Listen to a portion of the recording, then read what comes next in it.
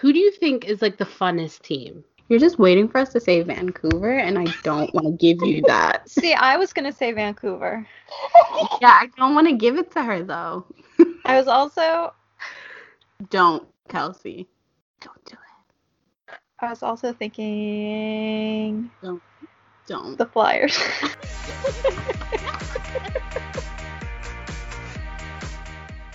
Welcome back, everybody, to Where's My Stick? My name is Christy. I'm Kelsey. And I'm Danielle. So, to start the podcast, we felt it was appropriate that I do it because the first topic of the day is kind of just, the ending of the playoffs and the results. So, if you guys don't know, I'm here to tell you that Tampa beat the Stars in 6 games. The last game, they defeated the Stars 2-0. And yeah, that's pretty much it. The Stanley Cup is over. Tampa finally wins one. Now we don't have to and all that stuff. So yeah. Thoughts? They might be choking after the celebrations that they've been having down in Tampa. Yeah. It was just like a steady decline. Like first they did like the boat party or whatever, and it was really cute, like having them on the boats and stuff. But then when they kind of like got off the boat, that's when things kind of got a little messy. And I mean, I feel like any team would have done the same thing. So like, it's not specifically towards Tampa, but I still think Tampa should have not done it. I don't know if I agree. I feel really? like I feel like because it's in Florida and the way Florida has kind of handled COVID gives people credence and whatever to feel like, yeah, whatever. If our governor says that we can do whatever, there's no face mask required, then he thinks it's COVID's over.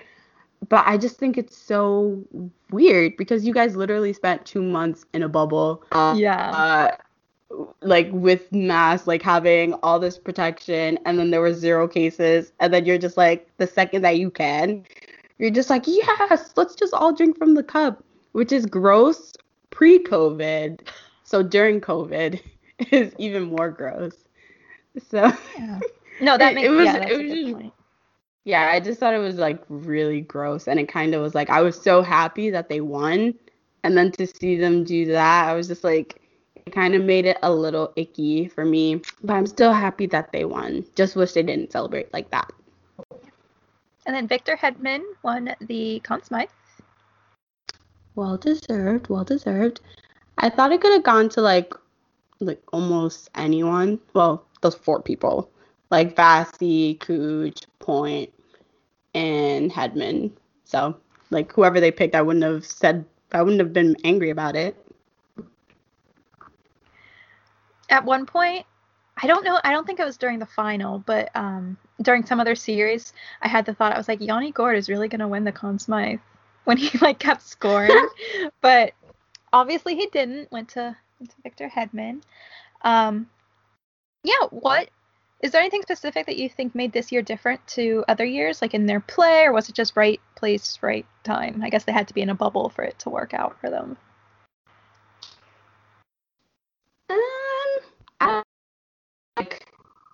I don't know if like the season played out and they had different matchups, if it would have been different. But I do think they were so embarrassed last year. Like, they were so embarrassed. And I know people make jokes about it. And like during the NHL awards, like Cooch and Vasi were just not feeling it. So I guess they kind of had like a little chip on their shoulder. But during the season, you could still, like the first kind of couple months, you could still see how like they were still shaking that off, and then they kind of found their stride towards the middle of the season. But yeah, I'm just happy that it finally happened. So like they have that whole narrative like off of them, because now in the off season they're gonna have to trade some guys, and I already have my picks on who they should trade. So I'm happy they got the cup so that they could get rid of some people so that they could sign Sergachev. And then they did it without Steven Stamkos, except for that 2 minutes and 40 seconds that he was on the ice. 100%. What's it shooting percentage? First shot went in, and then he was just like, "Sorry, boys, I have to go. I'm tired." Yeah. Hey, yeah, I'm just really, really happy that they won. Now, all I need is the Jets to win. And you'll have the trifecta. Yes. I'll have happiness all around. Yeah.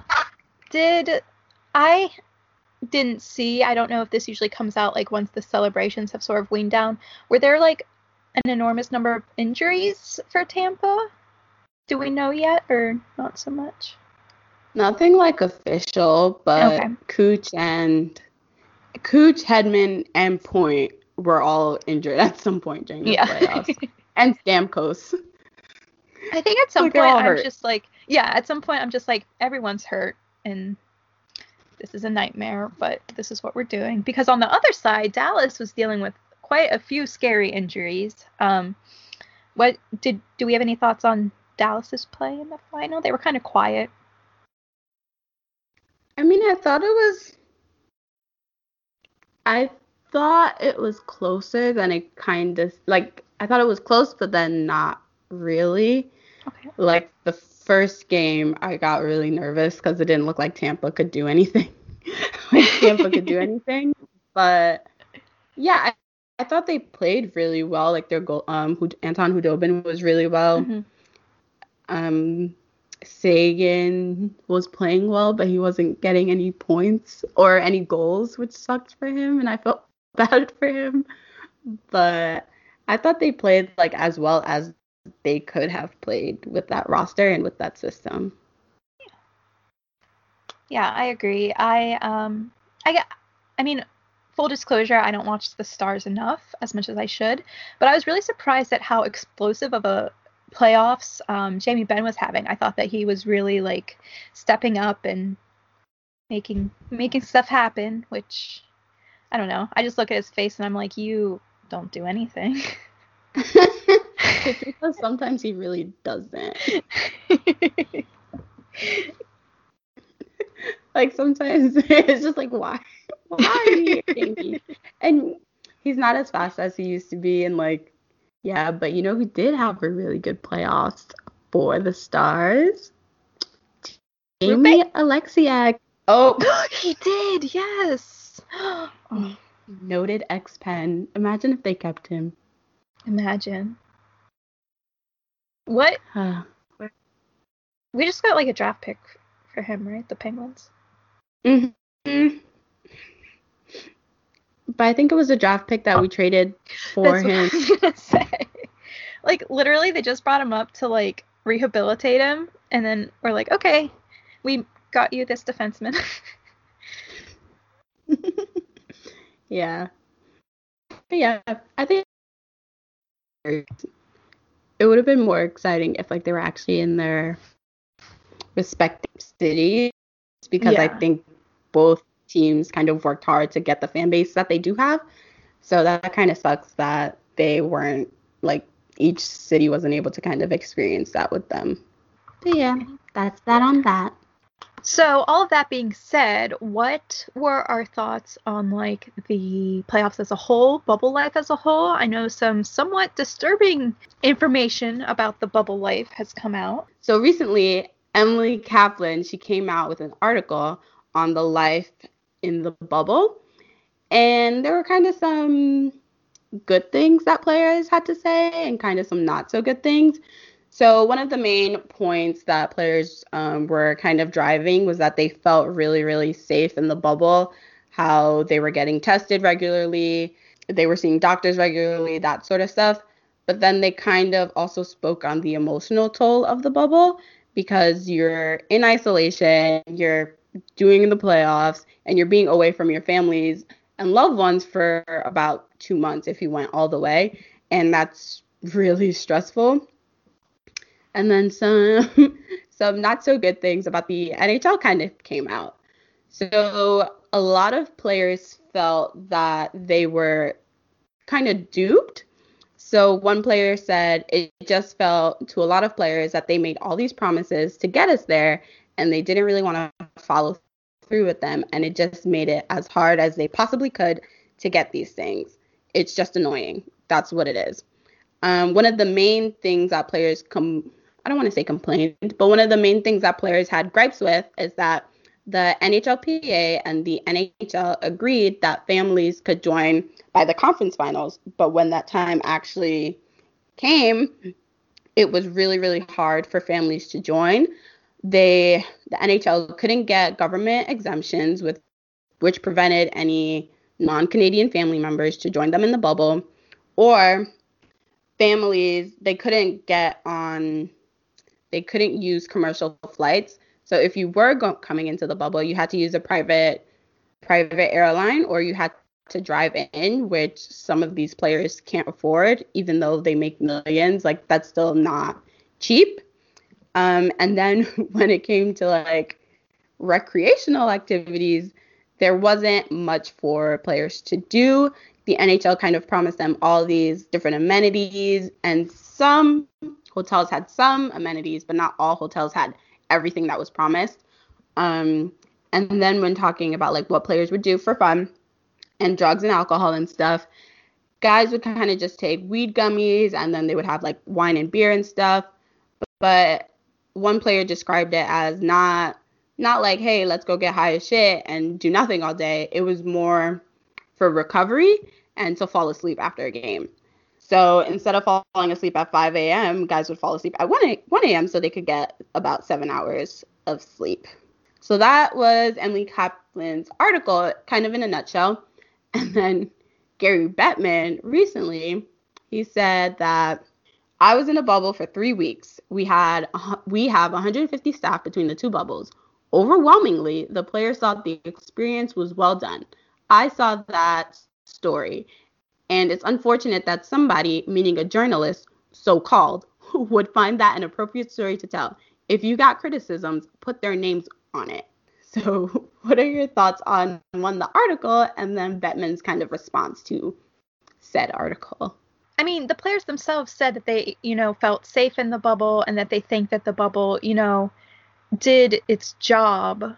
So I think that Bettman is like trying to focus on that, and it's true, but that doesn't mean that they can't have complaints. Because, he said that the players thought that the experience was well done, and yeah, they can think that and still be like, okay, but you still, sold us a bill of goods and didn't deliver. And I mean, I think the detail that like they had to pay for like a bunch of their own like hotel stuff was so absurd. Like, I did not ever imagine that was going to happen. Like, what did the NHLPA do? If you can't get a per diem or like charge it to the NHL, like what? I think the NHL sold the NHLPA on things so that the NHLPA could sell it on the players. Like, so I don't think they knew that it was going to be like that either. Like, I think for the Edmonton bubble, like the hotel, there was like an underground walk where you can walk from the hotel to the arena. And like for certain players, like depending on where your like meeting rooms and your hotel rooms are, like some players didn't even see the outside like light for days. And like if they wanted to, they would have to go to this like prison courtyard, which I just love the name of that. And I think like a part of me feels really bad because like if you're someone who has like depression or, anxiety, like, I mean, they're in a pandemic too. And like, there's some people that can't be with their families. And if you're just like isolated in your room and then like the only time you talk to other people are when you're playing hockey, and then when you're not, you have to go back to your room, and then like it's been like going on for months and months. And like, as you get into the playoffs, like they barely had days off. Like there were some times when like, I think every series had back-to-backs. So like they're exhausted, and then you're not like seeing the sun on top of that. And then you're thinking in your back of your head, okay, fine, I get to this point and my family can come. And then they're just like, no, they can't. I just feel bad for them. Like I know it's like weird to feel bad for millionaires, but like it was pretty shitty. Cause you look at it like Gary Bettman the NHL did have no COVID, like no positive tests in the bubble, which is great.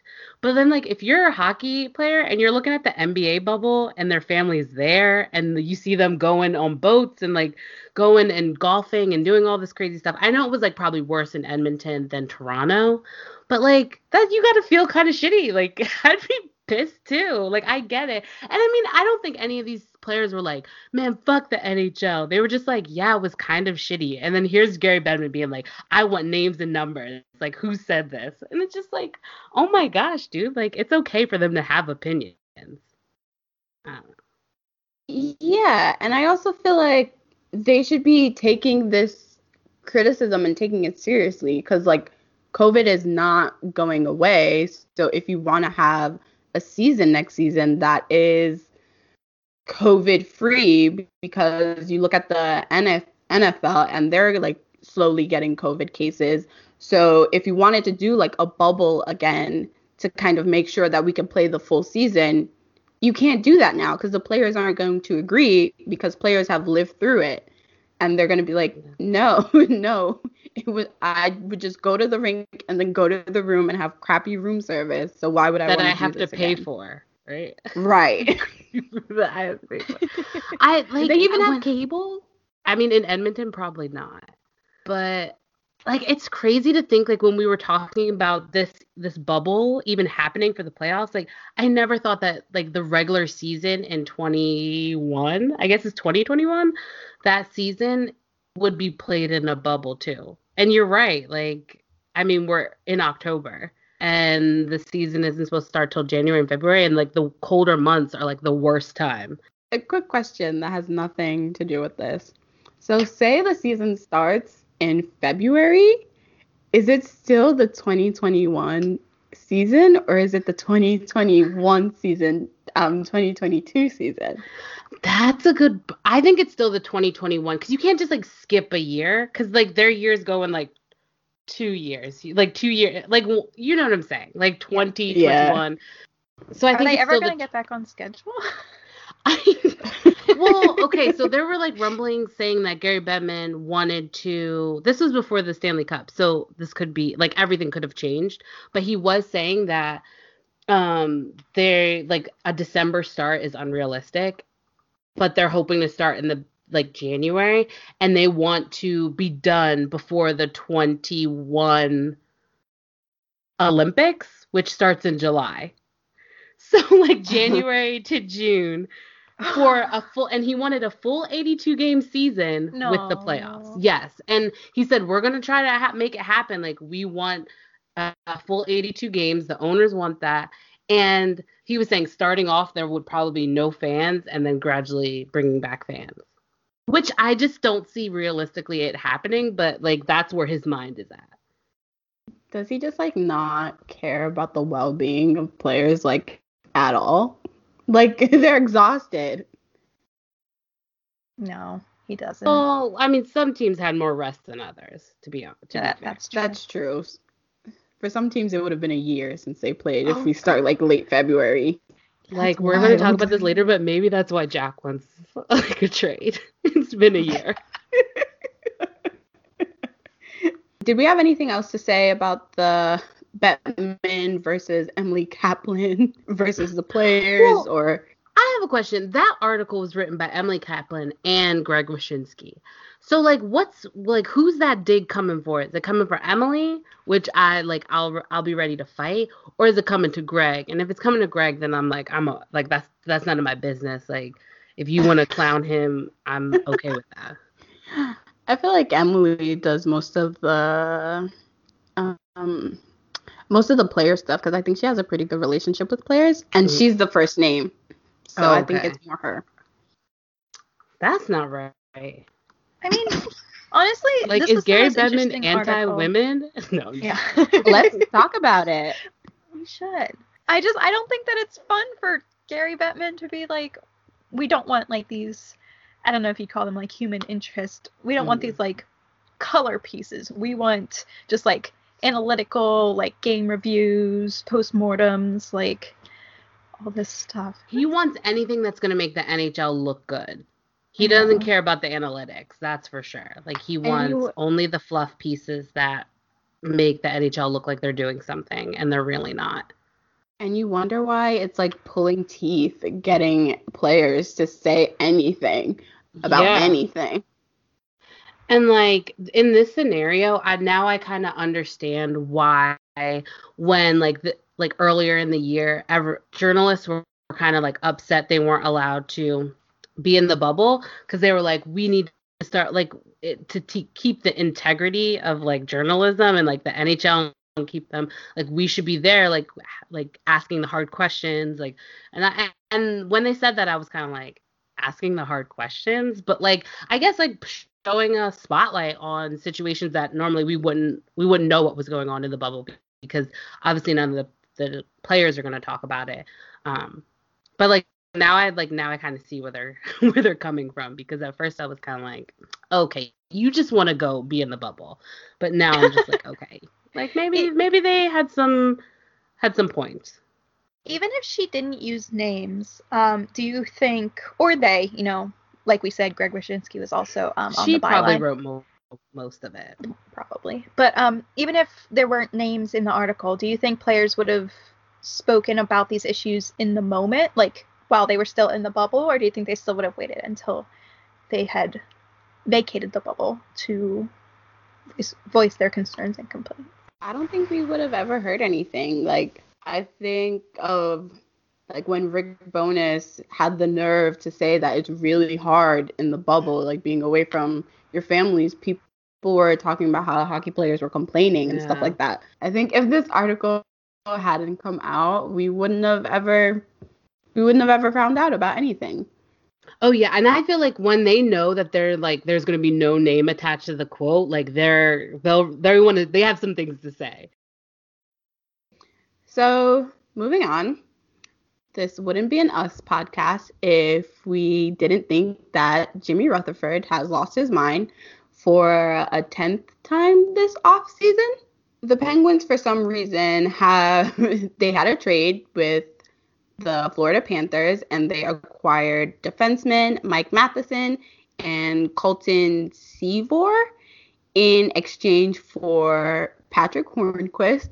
And before we even get into like the details of the trade and if it was a good trade for us or not, can we talk about like the drama surrounding the trade and how Hornqvist was traded, but then the NHL said no, and nobody knew what was going to happen? Because Patrick Hornqvist is supposed to have like full like health benefits, and like Florida wasn't prepared to cover something, and so they need to get it ironed out. Like, that's why it wasn't like official when it broke. Still, it wouldn't be a Penguins trade without a little bit of something. So, according to, what are some of your thoughts on the trade first and foremost? Why? Yeah, my first thought was like, I hate Jim Rutherford. Like, I hate him. What's he doing? Yeah. He has to go. He has to go. I'm really, like, now I'm just, like, sad. Like, I don't know. Like, I just look at this team and I see so much potential. But then, like, that you put it in his hands, and, like, what's going to make me mad is that this trade was, like, questionable and, like, unnecessary. And, like, the Penguins look like jokes. But, like, I think next season the Penguins are still going to be good, and people are going to think this is a good trade when it's not. It's not going to help them. Like, he could really help them, but he's just not. Yeah. Now, this is, and, like, I don't know what's going to happen this week, but, like, this is all, like, if he trades Jack Johnson, then a lot of the problems are solved. But, like, if he keeps Jack Johnson with Mike Matheson, I'm going to fucking end it. Like, I'm going to cry on this podcast. Like, oh no. Like, I'm so upset. But that's like a good first impression, because I think I thought, like, I was like, is he actively trying to make this team worse? Because what is he doing? And we didn't hear, because I think you could kind of be like, okay, yes, he moved Patrick Hornqvist and he got these two pieces, and then we're going to move them for like a bigger trade, or we're going to do something else. But then nothing. So it's kind of just like, why did we do this? And we took on salary. In a flat cap, we took on salary. Yeah. And that was the biggest, that was the biggest question mark to me. Like, if it was Mike Matheson for Patrick Hornquist, 1-for-1, I would be confused. But, like, in my mind, Hornquist needed to be moved anyway. Like, the day that contract was signed, I know everyone, either you really like Horny or you don't like the contract, and that kind of bugs you. But, like, he's not a top 6 player anymore. So, like, the Pens needed to get rid of him because he's not as productive on the bottom, like in the bottom 6, if that makes any sense. Like, he's really, like, he has some spurts, and like sometimes you can like have him play with Sid for a game or have him play with Gino for a game, but really what you should be doing is have better wingers for Gino and Sid so that you don't need to have Patrick Hornquist up there. So, like, in my mind, they needed to trade him anyway. The way they did it was kind of shitty, but like, to get Mike Matheson, it just doesn't make sense to me. And then you throw in this guy who's like 31 years old. And like, after the playoffs, Jim Rutherford was like, we need to get younger. We need to get faster. We need to do all this stuff. So you go out and get a 31-year-old that's like, oh yeah, I'm so excited to play here. And it's like, dude, if you were in the lineup consistently, like, I have a lot of questions. Yeah, I agree with that. And then also, I don't understand, because a few weeks ago, Jim Rutherford was saying, you know, Jack Johnson, like, we want him to retire a Penguin. And now he's like, well, we don't know what we're going to do with Jack Johnson. It's like, what is going on, sir? He's lost it. He's lost it. Choked. I'm not trying to be ageist. I'm not ageist or whatever, but that man, like, he's past his prime. Like, he can retire. Like, he has to go. I don't think, like, I'm over it. A younger GM like, the guy that's going to replace him needs to come in now and just like ease the damage. Like, we all get that the Penguins are going to be bad in like 2 to 3 years, probably closer to 2 than 3. Maybe next year. Truly, honestly. Like, the Penguins, we know, but they don't have to be that bad. Like, they don't have to be embarrassingly bad. They could just get the first overall pick. Like, they could just be bad enough for that. They don't have to be historically bad. And, like, the moves that he's making, I feel like that's how it's going to be. But, like, okay, so like Christy said, they got Mike Matheson. They got him. They got this other old dude. And then, like, one of Rutherford's, like, favorite things to say, and this is like the curse of Justin Schultz, I swear, because he's like, oh, we got this defenseman, and I feel like the addition of Todd Reirden can help Mike on his game. And it's like, why do we always need to get defensemen that need help? Why can't we just have another John Marino where he comes in and he surprises all of us and he takes over that second defense pairing? Why do we always have to why do we always have to rehab a player? Because you wanted to rehab Jack Johnson. Clearly, even he said it didn't work out the way they wanted to. They fired all the assistant coaches, even the 2 defensive coaches, because of that. I mean, this is what Rutherford said. Matheson, he says he can really skate. He's got a good shot. He should fit this system really well. But here's the thing. He's a left-handed shot. After this trade, the Pens have 5 left-handed shots. So someone's going to have to play on their offside, which never works out. But then, like you said, Kelsey, he was just saying that Johnson is really, he's going to be here forever. But now he's saying that Johnson might have to work for his position. Like, I don't believe that in a second. I think that's pandering to the fans because he knows how much we hate him. Jack Johnson can't even play on his, like, correct side. Don't make him play on the right. So here's who they have. They have Chris Letang, who's right. Then you have Brian Dumoulin, who's left. Then you have Michael Matheson, who's left. Marcus Pettersson, who's left. Jack Johnson, who's left. Juuso Riikola, who's left. Who just signed a contract. Why, bud? You literally, like, you're gonna have to, like, why? But, like, sure. I just don't get it. I'm truly baffled at this point. Patrick Hornquist is a big name. And, like, people know him for, like, oh, he'll get in the greasy areas and he'll score you some points or whatever. So I feel like you could have gotten more for Patrick Hornquist, especially for teams that need kind of like cap space and they think like they're kind of close. So it's just like, what did you get him for? Yeah. And you took on money. Like, we're poor. The 2 trades that he's done this year, like this offseason, he's lost. Like, I don't care who says, like, oh, Cappy was a good fit. You paid, like, the fact that you gave the first round pick, who was 15th overall in a deep draft, knowing that you don't have your first round pick next year. And you don't have a second this year. Like, that literally, like, I know, like, again, Jim Rutherford does not care about the future. But, like, you have, like, it's called asset management. Kapanen is not worth a first-round pick. Okay? I don't care if he was a first-round pick. He was lower than the Penguins gave the... So, like, this trade, that trade, and then this trade makes no sense. Because it's not even... I don't know. It just doesn't make sense, like Chrissy said.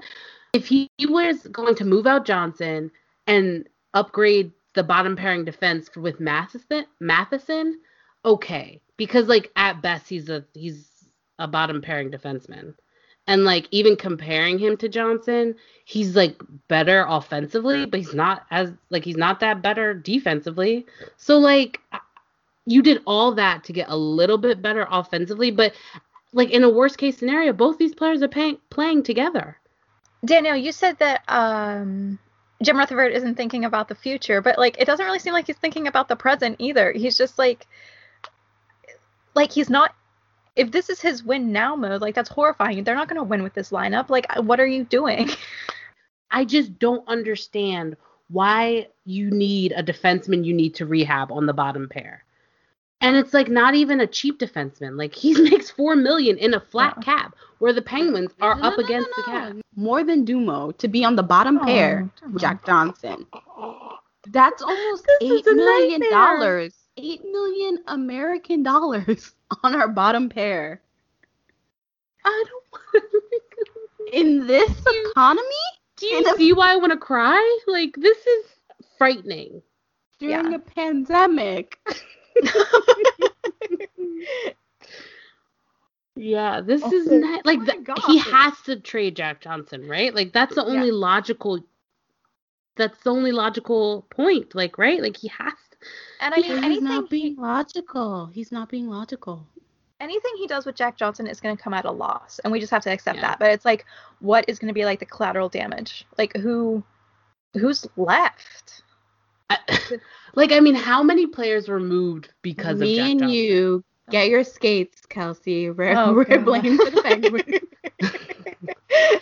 Like, at this point, like, I would take it. Like, I would take that as a defensive pairing over Matheson and Jack Johnson. Get someone useful, like trading the rights, like before Schultz became a UFA, like trading him and Hornquist to Florida, like if we're going to do it with Florida, to Florida for, like, someone useful, because they have decent enough forwards. Yeah.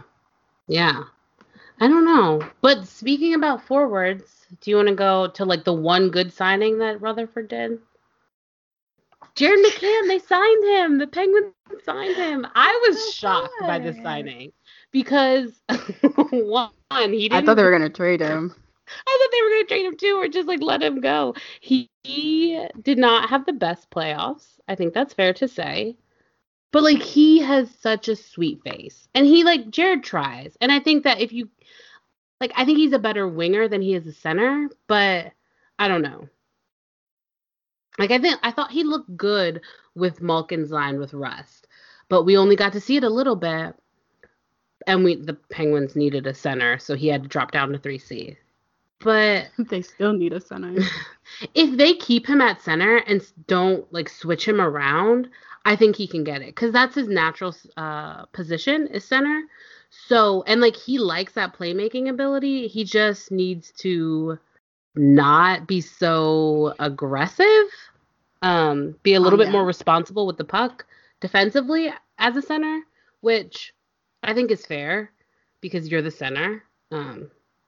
So sometimes his, like, winger, Yeah, and like sometimes but I think with consistency that'll get out, like, because he'll be consistently a center and not like one game a center, one game a winger with Sid, with Malkin, with Sid, a center. So, but yeah, that was one upside. I I like that signing because I really like Jared McCann. Yeah, and I thought they were gonna trade him, and I completely forgot that they signed him. And it's at a pretty reasonable Yeah, it's cap hit really, too. yeah, that's what I'm saying. Like, it's not bad. Like, I hate Jim Rutherford because sometimes he'll do moves like this that I like and I agree with, and then he'll do trades like the Kapanen trade and the Matheson trade that I'm just like, what is going on? Like, no. Yeah. Before we get into like free agency, yeah. Are there any Penguins that aren't signed that you want the Penguins to sign? As of right now, unsigned. I'm not even gonna say Patrick Marleau. Connor Sherry, Sam They'll bring him Lafferty, back. They Dominic will. Simone, and Anthony Angelio. That's how much I know that guy. Anthony A. Of those boys, probably Sam Lafferty.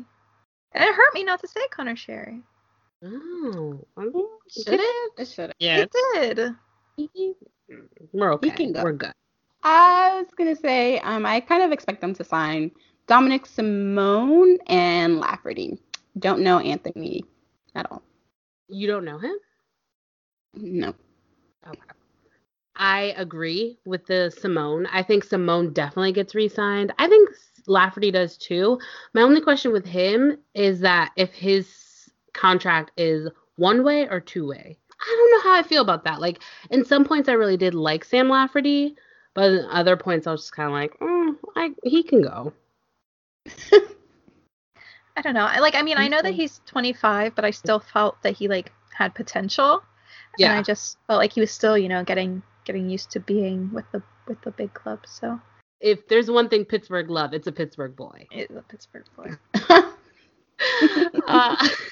John Gibson. Come home. Right. Come home. We didn't talk about the goalies. Which one? Are they expecting? Oh, I don't want to talk about that. Do you know? Yeah. Okay, we don't have I'll to. cry. I will weep. Do you want that? No. Why is Casey Smith signed and they're not? Oh, yeah. No, because remember they signed him because they thought he was good for like a second. Yeah.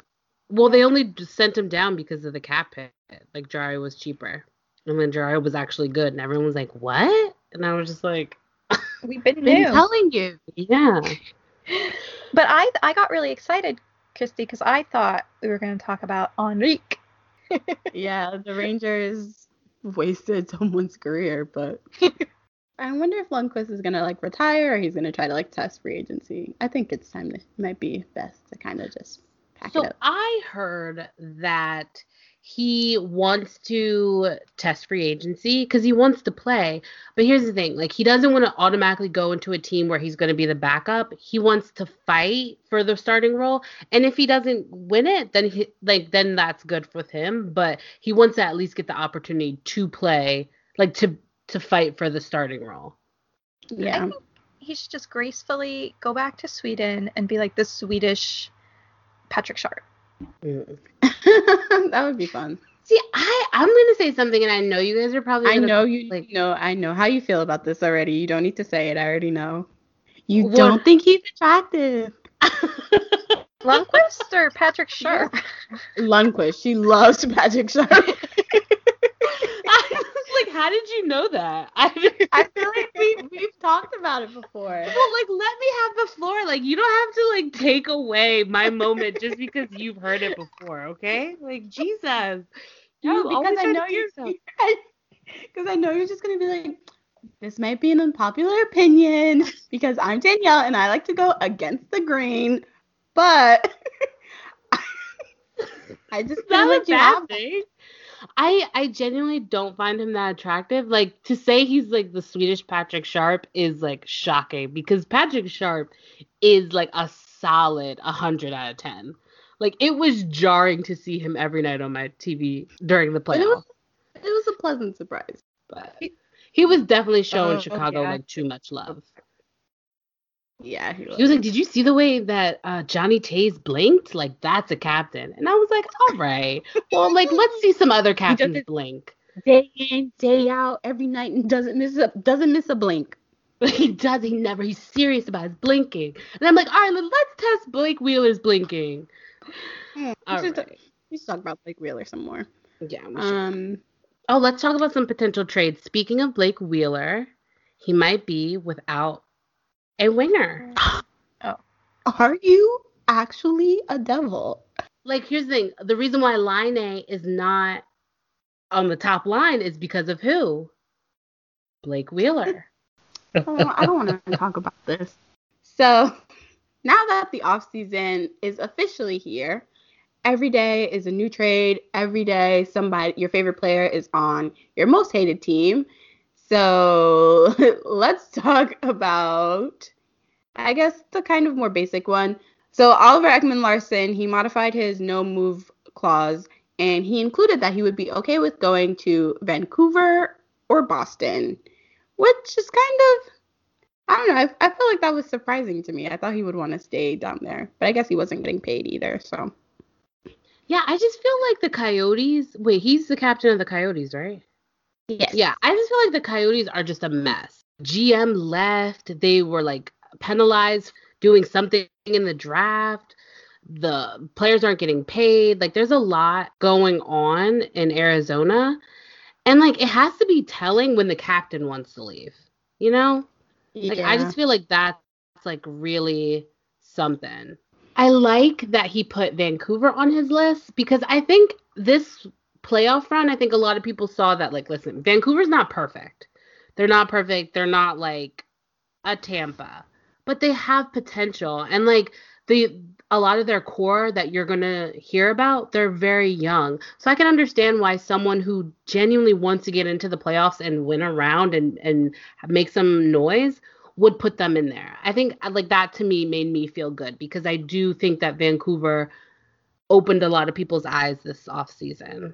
I think out of the two teams, it kind of makes like, oh yeah, Boston would do that kind of sense because they don't know about Chara. They're gonna lose Torrey Krug, so they need like a dependable defenseman.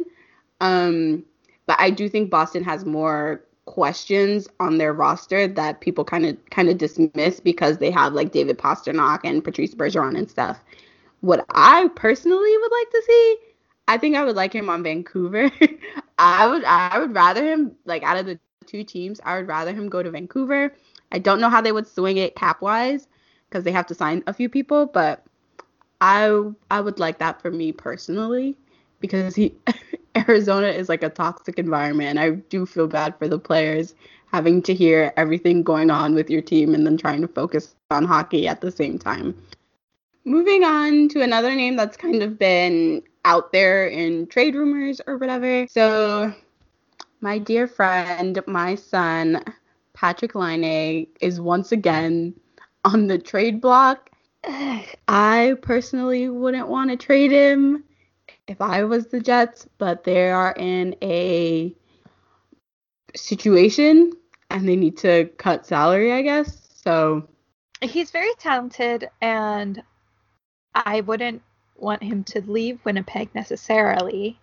But do you think that, like, something has to give?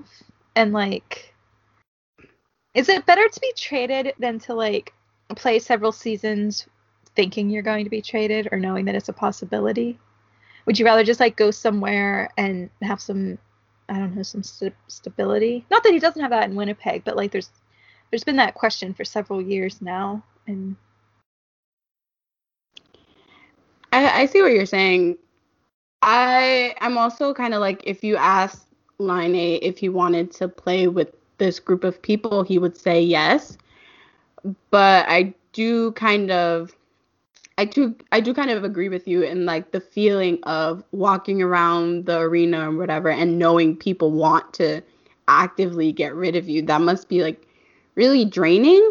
Mm-hmm. I know he hasn't asked for a trade, but it kind of reminds me of Alex Galchenyuk when he was in Montreal and how he was always on like like he was always in rumors, always in like, oh, he might be potentially traded, and then eventually they just did it. So I think that's kind of what it's like with Line A. I personally would hate it. I don't think the Jets would win the trade, but yeah, it just kind of feels like they don't like him, or it's either that or like people see that Line A is like, oh, he's a goal scorer and he's had issues with management over there about his contract or whatever, so they must want to trade him, and they're trying just to get him, because if you're looking at like the Jets wingers, I wouldn't go after Line A. Because people always downplay him and be like, oh yeah, he only scores goals, he's terrible defensively. So why would you want him? Like if it's just empty calorie goals when Nikolai Ehlers is there and he's cheaper. If they trade Line A, it literally doesn't make sense. And I feel like Line A is getting bashed for the GM's mistake. Because like here's the thing. The biggest need that the Jets have is at fucking 2C. So, like, I mean, for all the people that are just like, oh, Line A is just an empty, all he does is score goals, that's it. Okay, like he's doing this with like a shitty center. Like, imagine what an actual 2C could do for him. And like that's all he's saying is like, if you put me with someone that could keep up with me speed-wise, that could keep up with me like play-wise, like I could be scoring 50 goals for this team. And I think he's right. Like at the end of the day, everyone keeps talking about Line A, and like maybe it's just because he's been in the league since he was 18, so it's like been 4 years. But like he's only 22. Like he still is not even at his prime. Like he's like entering his prime. And like everyone's like, oh, well, they say that he's a little Ovechkin, but Ovechkin was scoring so much more than him at that. Like, okay, you can be a younger like Backstrom with him, yeah, almost like, consistently. Well, like not in the beginning, but like I think like right now in his career he did. But like that's the thing is that like, oh, like you don't have to, like a player can be good, like a player can be great and not be Ovechkin. Like he could deserve his value and he not be Ovechkin. But we will never know if Line A's not that player that scores 50 goals after 50 goals if you don't get him a center that can actually play. And that's on Chevy. That's the problem. And so everyone's blaming this on Line A when all Line A is doing is asking what everyone else sees on Winnipeg is that they need a second line center who's going to stay. Like Paul Stastny didn't stay. Kevin Hayes didn't stay. And every time it goes back to Brian Little, who is like injured. He can't even like play the whole season. Like here's the thing with Chevy. He doesn't make trades just to make trades. Like this guy would go years without making a trade if he wants to. Like he's not going to make a trade unless he literally has to. And he doesn't have to trade Line A. And I think it was Elliot Friedman that said there's only two places that have what the Jets want. And I think they're asking for a good amount for Line A. If they ever trade him, which they shouldn't, but they're asking for a lot. I don't think this trade is going to go through. And there's no like good available centers in free agency, and it's already tough to get anyone to come to Winnipeg unless they're like drafted. But I did see an option that would get Winnipeg like kind of like a center. I don't know how good he's going to be because he had a rough playoffs, but I saw someone say Tyler Johnson to Winnipeg, and I was just like, okay, that's not too bad. Like that's no Cody Eakin. Who is that? It's better than Tyler Johnson. He's on the Bolts. But yeah, I thought that was like a decent, because the Bolts have to get rid of people, so I thought that was decent enough, and like they have the cap space, and then that means they wouldn't have to re-sign Cody Eakin or Mark Letestu. Yeah, that's the only thing. But I don't want them to give up anybody also. Yeah, I just don't think they should trade Line A for sure. If it has to happen, I hope it's like someplace I like. Yeah. Bob McKenzie just decided, hey, I'm just going to come in, drop these tweets, and then I'm going to be out. So Did you see that meme where it's like, it's the lady from Glee and she's like, I'm going to create an environment that's so toxic. Yeah. Like, that was Bob McKenzie at that moment. But the first tweet starts off with, imagine my surprise when I started making calls today and heard Jack Eichel trade rumors, including unverified chatter he may have at some point recently requested a trade out of Buffalo, and that the New York Rangers were amongst interested teams. This, of course, required further investigation. I hear that trade talk a lot. Eichel's agent, Peter Fisher, said, Jack wants to win. He's frustrated, but no, he doesn't want out. Jack is preparing to head to Buffalo at some point here and prepare for the season, whenever that may be. That's all he controls. The messaging out of Buffalo is Sabres aren't shopping Eichel. There's no real desire to trade him. But since Kevin Adams became new GM, several clubs have called about Eichel's availability. The New York Rangers believed to be one of those teams that called. So calls were made, calls were taken. None of those talks with other clubs resulted in Eichel trade traction, but it's also believed that there's been dialogue between Eichel and Buffalo to ensure they both want the same thing and share the same timetable, so sooner rather than later. So the face value review appears as follows. Eichel doesn't want out of Buffalo. Buffalo doesn't want to trade Eichel. Moving along, nothing to see here. Fair enough. But some rumors are worth checking out / mentioning, which I've done now. Now back to draft prep. Like, is Bob McKenzie chaotic? He said all of that to say, yeah, they don't want to ruin this relationship, but just wanted to share. I mean, like, I didn't put too much thought into this because, like, after the last sentence, he's like, oh, no, that's going to happen.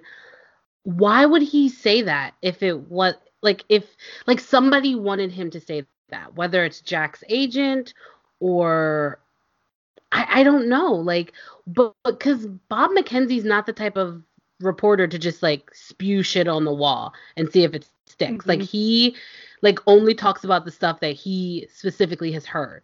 So it's like, I mean, I don't put it past Jack to want to ask for a trade, but I thought that was like over once he got the C. But I mean, the Sabres are so like crazy right now, so I could see why he would want to be moved. I don't know. You know, I'm like, I'm hard. Like, I don't want to care about the Sabres, but like, I could care about the Sabres. Yeah. I hate it. Are the Sabres the Arizona Coyotes of the East? Yeah. Because they have a lot going on with not much on the ice. Yeah. But I kind of have a little conspiracy theory that I thought of, Danielle, once you said, like, who would want this out? And in my honest opinion, I think it benefits the Rangers to have this out. Because, like... No, he cannot go there. No. Okay, I'm not saying that he's going to go there, but it does benefit them to kind of have it out there, and then you have people being like, actually, you know what, he would be a good fit on the Rangers, because then they would have that center depth that they've been lacking, and then, you know, he could play with Capo Caco or Artemi Panarin or whatever, or Lafreniere or whatever.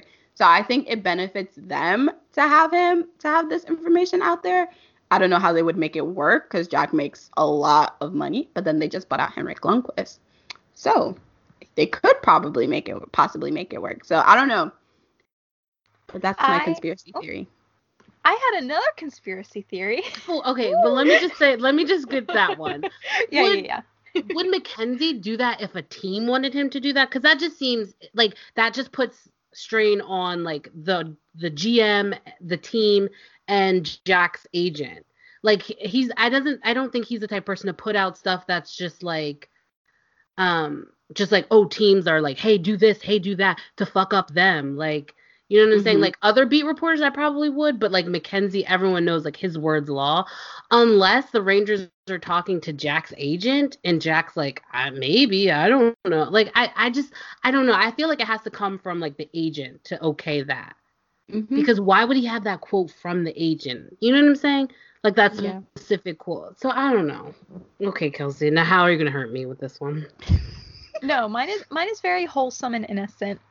Oh. I think what I thought as you were, laying out the situation, I was like, well, maybe there were like rumblings of something like that, and Bob McKenzie was like, no, I'm gonna set the record straight before anyone can be like try to start drama and be like Jack Eichel wants out, and he's gonna go straight to the source. He's gonna go straight to the agent, and the agent is like, no, explaining the situation, and Bob McKenzie just said, there you go. Don't believe, the hype that you hear or anything like that. Though there's probably more drama than that. But that's like what I the thought. Rangers are like, hey, like let's create a world so fucking toxic. And Bob's like, hey, enough, New York. Like settle it down. Yeah. And they're Jack, like, all right, like, I let's be toxic. $10 million a year? Yeah, and he deserves it. I don't want to hear that he doesn't. He's good. I don't care. I don't care. He's good. Don't say he does not deserve that. Okay, I wasn't going to say that. I just didn't know how much money he was making. I thought he was making like $8 million a year. Oh, no, baby. Jeff Skinner, though. He got that money when he could. That's what I'm saying. Like, Jack seemed like he was so settled in Buffalo. Like, he took the C. He took $10 million. Like, you don't take $10 million and think, oh, this is a contract someone could, like, could be traded. Like, no, that's a hefty hit, my dude. Like, yeah. I don't know. But do you remember? I think it was one of our first shows when we were talking about how players very rarely leave the teams that draft them because they kind of get so comfortable, and that's where they kind of make their roots and they kind of convince themselves of the future. But looking at Buffalo and what is happening, like, I don't see it. Like, I think for 100% sure they need to get better scouts because almost none of their draft picks like will work out except for like Jack and Rasmus. Yeah. I mean, I think that's Reinhart worked out too. Sam Reinhart? I thought he was on the Flames for some reason. But yeah, what you mean. I mean, yeah, I think that, but they also like need to understand like you could say like draft better, but also develop better because still the players that they did draft have skill. Like Casey Middlestat should not have gone right like 1 year in college and then go to pro. Straight to the NHL. Like he's like, first of all, in Minnesota they only play against high school teams, so he needed to play against bigger guys. And then like you couldn't have like, I know he's the 8th overall, but he shouldn't have been your 2C. Like he just shouldn't. So like this move to get Eric Stahl is like 3 years too late in my opinion. Yeah, I definitely agree with that. So this concludes this episode of Where's My Stick. Feel free to follow us on Twitter at where's_my_stick. Follow us, tell a friend, and yeah, we'll see you next time. Bye. Bye. Bye.